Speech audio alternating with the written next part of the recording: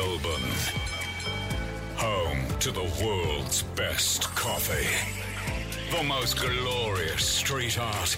A melting pot of food creations. Oh, and these two. That should be our show motto. No, wait. What was it? Jason PJ. Won't make you smarter, but hopefully the show will put you in a good mood. Live from the bowels of Richmond, it's Jace and PJ. The Jace and PJ podcast. Might have caught this on the project last night. Paul Parker is a volunteer firefighter. Hero. Anyone who does that job, hero. Tell you what I loved yesterday, watching the firefight concert yesterday in Sydney. I got warm fuzzies watching it. And Celeste Barber was out on stage and she got all the fireys to stand up in the crowd and everyone just applauding them. And I was the same. I was sitting at home and, you know, when you feel the tingles up your arms. And it was great to see that turn out the concert 75,000 people in attendance, which is pretty amazing. I think they raised just short of 10 mil and money still coming in as well. Anyway, more on the concert coming up soon. But Paul Parker is a volunteer firefighter. Like many, he was on the front line fighting fires over the Christmas period. And you might remember him. He went viral. There was a clip of him hanging out the side of the fire truck saying some nasty words to the PM. You from the media, tell the Prime Minister to go and get from Nelligan. We really enjoy doing this head. I do remember that. Yeah. Went around on the internet quite a bit. Since then, he drinks for free. The local pub said... I'm not surprised. The local pub said every couple of days someone will come in and go, can I put some money on the bar for that fiery who was on the news telling the PM where to go? Wow. And you know what? Was it right? Was it wrong? Emotions were high. Well, I think that's it. Like, it was such a rare circumstance. And yes, if this were to be any other job at any other time, I think, you probably understand if your boss did fire you for that. Yeah, as a result, that's right. He was fired. He was on the project talking about it last night. Another captain from another brigade within Bateman's Bay came out and I asked him the question. I said, what's going on? And he said, you finished because of your allegations and foul language against the Prime Minister of the country while representing the RFS. And didn't know you could get sacked from a volunteer organisation, but apparently you can. So he wasn't actually fully employed. He was just a volunteer. And you know what? He was out there working through the days, working through the night, saving people's homes. Yeah. If you saw the footage of him last night, he looked wrecked. When he did return, he yelled that thing out at the cameras and then he collapsed on the ground. Heat exhaustion was getting to him. Like, this guy's, he's not some hillbilly, it's a couple of beers in, screaming at a camera crew on the news. He's working his butt off, putting his, body on the line. You know, he's got like a family at home. He's one of the heroes that literally saved our country over Christmas.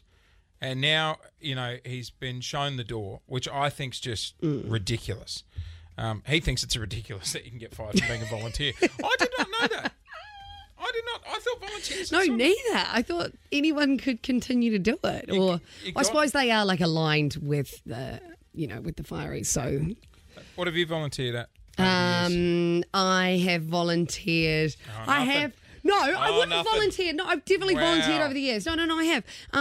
Sports events. Made some biscuits. No, I have. Well, it sounds like you're just cooking on the weekend. Oh, what have I volunteered for? What have you volunteered for? Sorry, Sash in the newsroom. What have you volunteered for, Jason? I'm sure I would. When I was in high school. Maccabi Day, it doesn't count. yeah, Maccabi Day does not count. No, but it is bloody fun, though. You get to make your own burgers out the back. I worked at the radio station for 8 months for free. That's not charity. That's not like working for the community. I don't know. We were rating very low. It felt like charity. What? So you literally went in every day for 8 months? Yeah. Until they started paying me. That's not volunteer work. I think they felt sorry for me, to be honest, and that's pretty much how I got this gig. Here's a question for you. 131065. Have you been fired as a volunteer? Like, is this common? Does this actually happen? Like, if you've done a gig before where you're not being paid, you're just helping out. So bad. Yeah, you must have been that terrible where they've gone, we're not even paying you. But we don't want you here. 131065 is our number. If you've been in a situation like Paul... And I do hope they sort of rectify his situation and reinstate him because... Oh, the poor dude. When summer comes around again and people's houses are being threatened and stuff like that... We need everyone that we can, right? Exactly. And you need people like him on the front line who are willing to keep doing it. But yeah, if you've been that bad at a gig where you're not even being paid and they've said, don't come back... give us a call. Jason, PJ. Kiss 1011. We're talking about Paul the Fiery. You might remember this vision floating around over the last couple of months that came out of the bushfires. You from the media, tell the Prime Minister to go and get from Nelligan. We really enjoy doing this, head. He was on the project last night because he gave the PM a spray. He was fired as a volunteer. Yeah, like he wasn't even fully employed. He was working as a volunteer. He's like, mate, you're not paying me. I didn't know you could fire me. 131065. Have you been in a situation like that? Have you been doing a job where you weren't actually being paid, yet you still got fired? Ange, what happened to you? I was looking after a little old lady, just like volunteering, taking her shopping. Yeah. And we'd go every week over to Southland, and she'd have her fish and chips for lunch, and she'd buy herself a shirt. And then this went on for like a couple of months. Then I got the sack from the daughter, I think because she was spending this daughter's inheritance money. How much was she spending every time you went out to the mall? Probably $25 all up with a shirt and food. She ever buy you anything?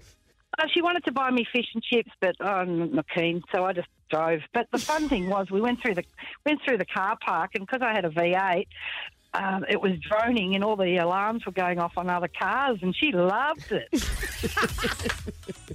Thanks, Ange. All right, 131065 is our number. Sash in the newsroom. You've been shown the door.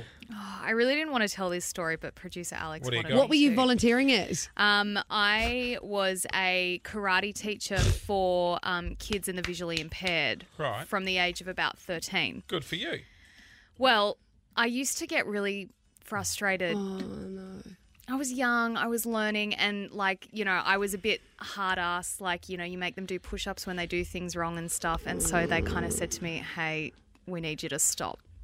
Because you were just a bit too harsh. You took it too seriously. Yeah. They're visually impaired. You're there to help them build their confidence. Well, they shouldn't have put a 13-year-old in charge of a bunch of visually impaired people. What? So they walk in thinking you're sitting here helping and you're running a bloody camp in there where you got them all doing push-ups. I was. Did you go say sorry? Yeah.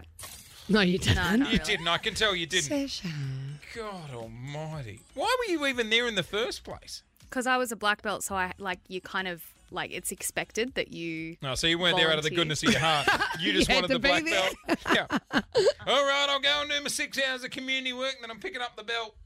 They do things different on the Goldie. This is Jace and PJ. Melbourne's Kiss 1011.